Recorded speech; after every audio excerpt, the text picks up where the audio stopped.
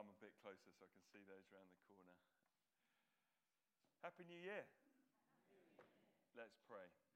Father, thank you for the gift of Jesus, who has rescued and redeemed and saved us.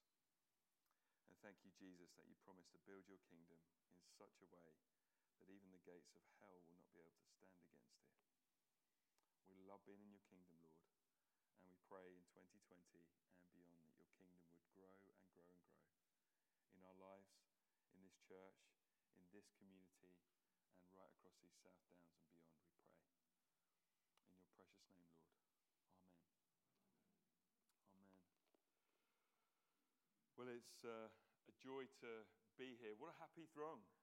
And what a great joy it is to get back to one another, to get back to the Lord, and to set our sails for 2020.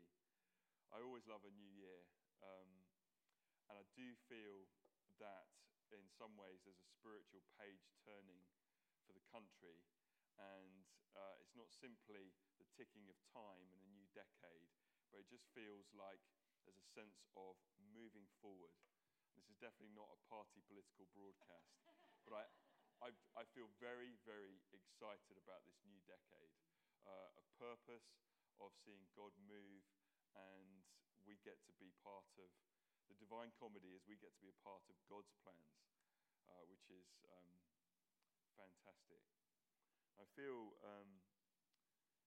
for us in this decade and just what he's doing with us as a church, it is time to not be fearful of heart, as the reading said, to strengthen our feeble knees, any of us, maybe have a knee operation if you need it, and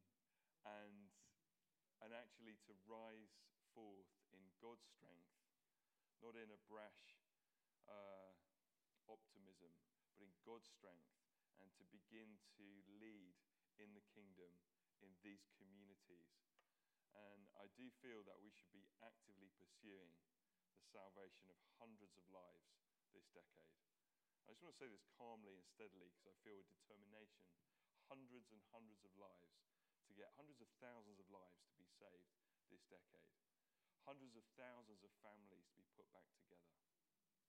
There'll be no marriages lost on our watch in our communities. That we will drive forward and see the kingdom move from the church out into the villages. And the result looks like some of the essence of what we heard in the reading.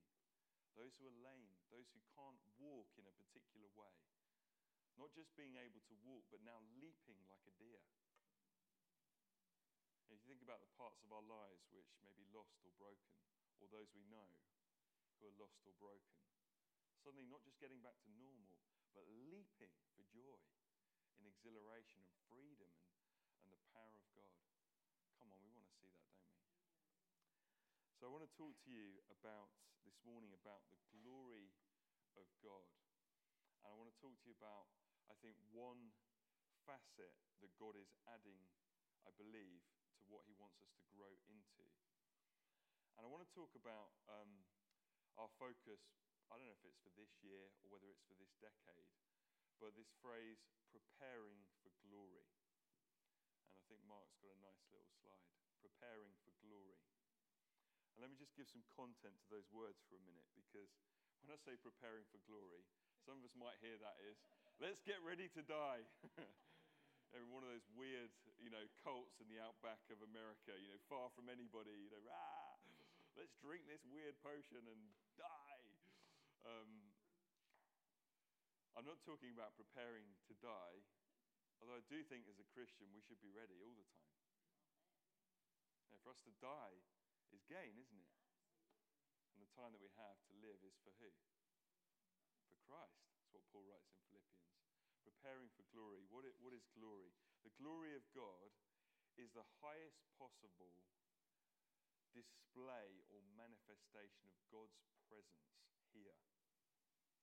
Holly, who's one of our children's leaders, was saying, that's a great phrase, but how do I translate that to the children? So I said, the glory of God is basically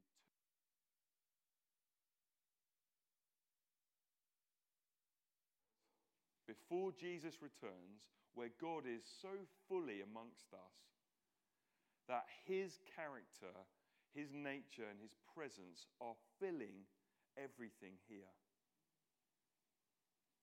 In the summer, we were in Canada, and when we were in Toronto, we nipped down, it's about an hour's drive, to Niagara Falls. One or two of us may have been there. And it's a bizarre place because it's a bit like Blackpool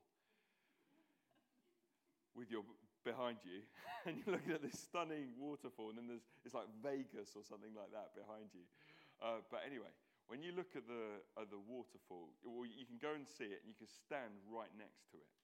You know, there's a very frighteningly low barrier that shields your precious children from this torrent of water, and there's millions of cubic liters of water just pouring down from this fast-flowing river that you can literally almost reach out and touch. And you can stand right sort of over the waterfall, and there's just this water just deluging, just pouring down. And what comes off it is a mist, almost like a fog, because it's hitting the earth it's hitting the river below so hard that it creates a spray. And if you get a boat, which we didn't, but you can get a boat called the Maid of the Mist, and it'll take you right into the sort of cloudy mist where this water's hitting the water from above is hitting the water, and get as close as you can to the waterfall itself. And then the water, once it gets to the bottom, flows out, and it finds its way eventually through, thousands of miles to the Atlantic. And I was thinking, it's such a picture of the glory of God. You're standing up here, and God is, I believe, in 2020 wanting to release so much to this church and to our lives and to Sussex, I believe. He's wanting to release so much. And when the river of God pours forth freely, the glory of God is like the spray that is just a symptom or overflow of so much of God's presence coming from heaven into our lives and into the church and beyond. And it's the sort of display or physical reflection of God in this realm. Let me try and give a practical example. Who was here for when John Arnott visited us last year? Yeah, lots of us. And there was a moment halfway through the worship where we were singing over and over, "Let It Rain."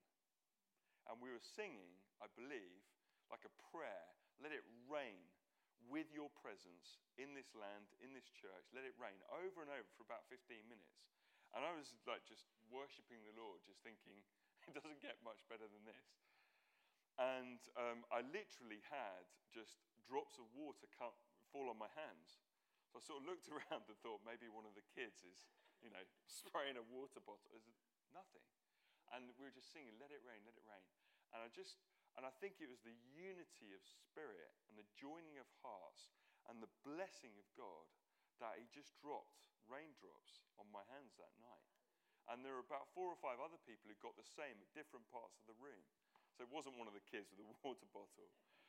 But it was the glory of God where he was being God amongst us. And it just, I don't know, it cannot help but change the physical atmosphere. And it's not simply just a focus on how good that was and the fact that, yay, I got raindrops on my hands, but it was the purity of the moment and the lordship of God being amongst us that just changes things. And there's so much good going on amongst us, and I think really what I would say is this is barely begun, and let's pursue more and more and more of his glory where he, God, is leading us fully, where he's allowed to be so present that things change, and this, what he's doing amongst us, can flow through our lives in just such powerful ways. When Paul and Silas were arrested in Acts chapter 16 and put in prison. Do you remember that story? My chains fell off. Yeah, that's where it's from. And they're in a tough spot, and they're just worshipping away, singing Jesus, only you, like, Luke was this morning. And the glory of God comes, and it erupts in the prison. There's an earthquake, and the chains break, and everything is changed. The jailer becomes a Christian. His whole household does. We want to see the glory of God interrupting our prisons and breaking forth and changing everything. Now, as we prepare for more, there's a few things that we are just wanting to put in place. I want to touch on these and then bring us one, aspect of God's glory for us that I believe he's stirring up. But as we prepare for God's glory, then if we do it properly, according to the Bible, then that will mean the church will continue to grow. That will mean things will change everywhere. And there's a sense in which we're preparing for this and getting ready. So Mark, just a few things coming up. You remember we had our month of discernment, trying to work out how God is leading us and how he wants us to continue to grow in the future. We've been working this through, and we had some brilliant prophetic stuff, and the surveys responded and all of that. And we're uniting as the PCC in a couple of weeks, and we're going to work through all that, and then we're going to talk to you guys on the 26th of February. So put that on your schedule if you possibly can. Next one, Mark. One of the areas that we lose in European 21st century society is the sense which was innate in the early disciples of family. If you talk to those with a Jewish heritage, family and generations are so important. And as we prepare for the glory of God, we want to reflect this in greater and greater ways. We want to build family. And so in the spring, in March, we're going to be rebooting what we're doing about small community, and we'll talk to you about that. Because I think one thing Louise and I were really challenged by when we went to the Arctic was we want the glory of God spiritually, but we want that reflected in the strongest, most loving, God-filled households that are open and shared and building life together, across, and have really strong bonds of relationships right across the church, so that we're able to say, come on, come into our family, come into this community, and we're able to do that in a way which can be replicated for hundreds and hundreds of lives. So we're going to look at that in March. We also want to do pastoral ministry better. And so Jim and Dolly, certainly for this year, and then we'll see what God's doing, are going to oversee pastoral ministry across the whole parish, Ashington, Washington and Wiston, for this year. So, which we're really grateful to them for, and just wanting to build strength in this particular way for us as we prepare for more. We want to be caring for people, building people up and releasing people into the fullness of who they are. And Jim and Dolly are going to oversee that. We also want to prepare for moments where God will release his glory. And we're going to talk to across the congregations about this next Sunday. But we are walking the South Downs in prayer, and we're gathering on Chanctonbury Ring this summer. And I've got to say,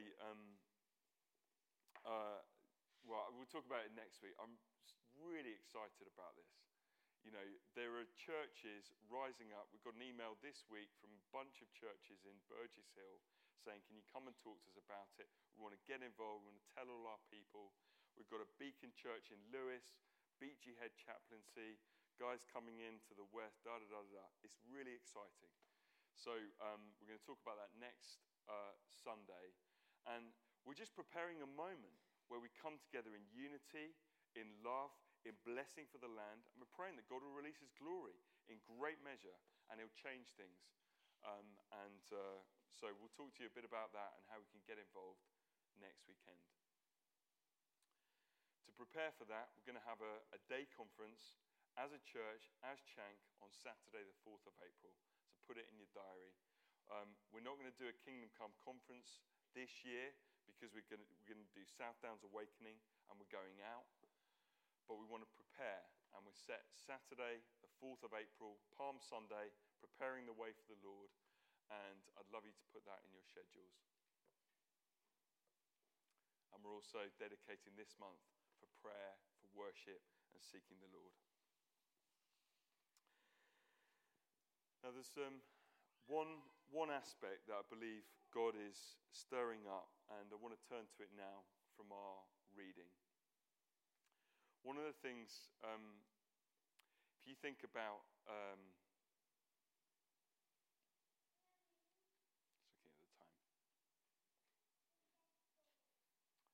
in Revelation, John sees the church, and he refers to the church as a bride who's prepared herself and made herself ready.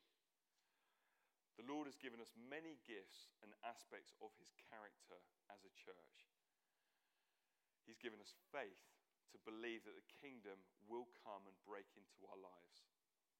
Last year particularly, he's been teaching us about the Father's love and knowing an intimate revelation of his character and nature as Father in our lives.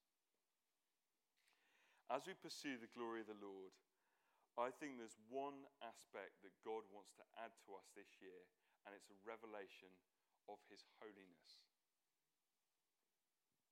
His holiness. Now, when I trained to be a vicar, when I trained to be a vicar with a whole bunch of people who were training for ordained ministry, every time anyone went near holiness, it was a bit like you were kind of, letting off in the room or something, or I don't know if I can say that. My family always giggle about wind, so forgive me for that. But it was like you were kind of doing something very, very unpopular. And when we talk about holiness in the church, I do think what happens is that gets spoilt so quickly by the enemy who wants us to feel condemned and not good enough. But it's interesting, and just sort of looking at the journey that Isaiah sees in chapter 35 of the restoration of God's people to be his people. That's why I love Isaiah. There's so much in there, and lots of commentators feel that Isaiah contains the whole narrative of the Bible in one book. It's so rich. And in chapter 35, Isaiah is seeing the restoration of God's people into their promised land, back to where they should be, with everything set right as it should be. If we're to see the glory of God here before Jesus' return, that includes the restoration of our lives, of this church, of our land, so that things should be as they should. And Isaiah sees what he calls the way of holiness, or a highway of holiness, leading God's people to that place. And what that looks like is that it's a road, a traveling, a journey for all those who are being made and who are holy. Now, Jesus, if we put our whole trust in him, redeems us and forgives us by the shedding of his blood, which we sang at the start of this service. And because he forgives us of all of our sins, our status changes and we are made holy in the eyes of the Lord. Amen. This is why when the epistles are written, they're written to the saints in Philippi, the saints in Colossae, saints in Corinth, because he is now talking to redeemed, made holy people. But I want to look at it in this way. On the 3rd of June 2002, I got married. On the 3rd of March 2004, we had our eldest son. And on the 2nd of March, I was not a father. Well, I guess I was, because he was in Louise's tummy. But on the 3rd of March, I became a father. I was 23 years old, and I was terrified. On the 5th of January 2020, I believe that I'm more of a father than I was on the 3rd of March 2004. I believe I'm a richer, fuller expression of being a dad than I was, 15 and nearly 16 years ago. I hope that I'll be an even richer expression in another 15 years' time. My status changed on the 3rd of March, but it's then for me to discover and step into and reflect all that has happened to me through this event on the 3rd of March. Does this make sense? So we, if we put our trust in Jesus, have been made holy and in terms of our status and identity, but it's now for us to discover and to reflect in fuller and richer ways throughout our lives the beautiful nature and character of God.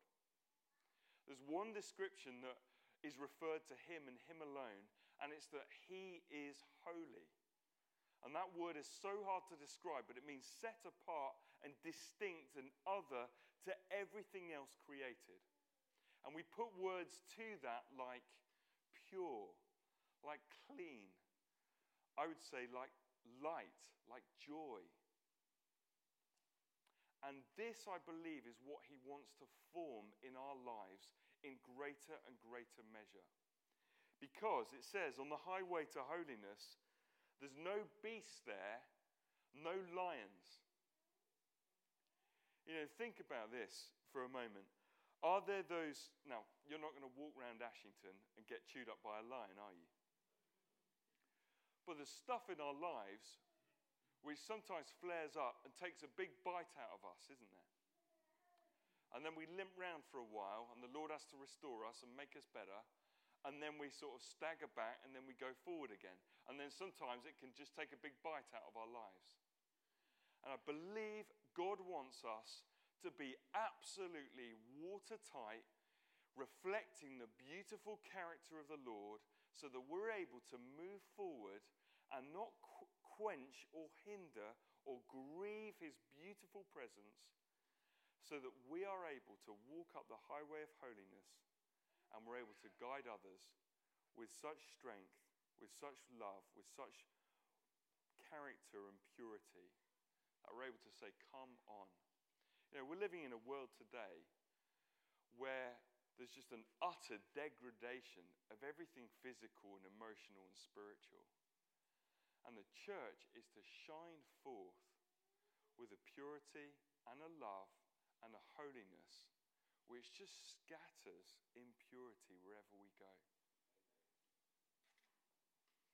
Now, that's not to bring us under a condemnation, because if you look at this here, what happens as we walk up the highway of holiness is full of joy, because we're not walking with a shackle any longer. We haven't got a ball and chain dragging us back, or we're staggering forward, but we're liberated and free. And his character and his beauty is being formed in our lives and in our hearts. That requires us, as Peter would say in his letter, 1 Peter chapter 2, to rid ourselves of all that stuff which is not of him. Of envy, of malice, of jealousy, of all those things. And it's also to behold his beauty and to look into his eyes and to be transformed from one degree of glory to another as we behold his goodness and his glory, as we gaze upon him and he changes us and he sets us free and he releases our lives. Jesus walked in such power and authority because he was without sin.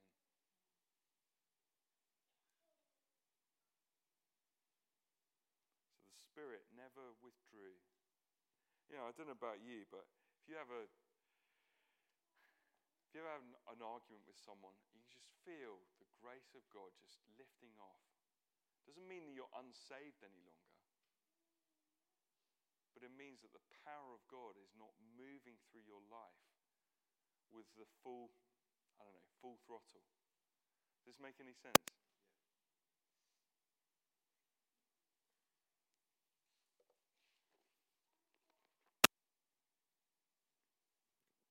Kind of time's up, but I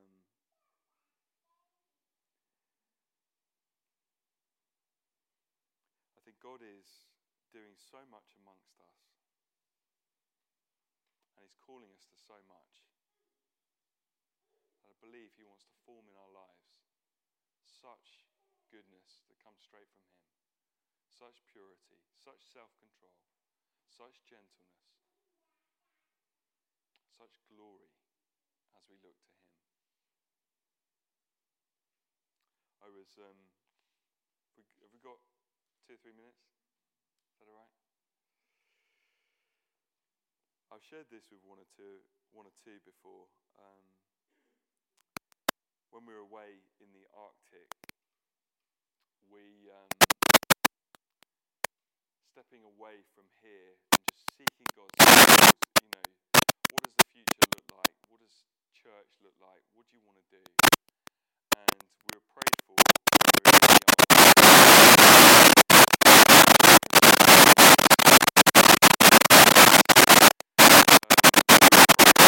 And Louise and I had the same revelation from God when we were prayed for. And she could tell you hers on another occasion. But we were prayed for, and I was just taken into a vision.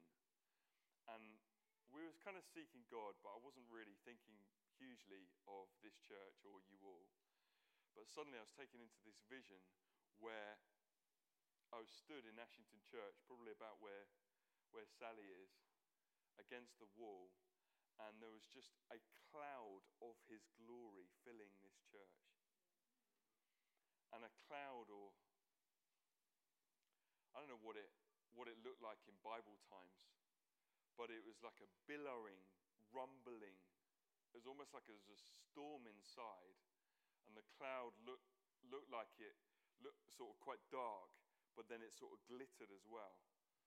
And I was just sort of stood there, and then I sort of pressed myself up against the wall because I barely wanted to sort of touch it, because I knew that it carried all of God that He wanted to bring into our lives and into this church.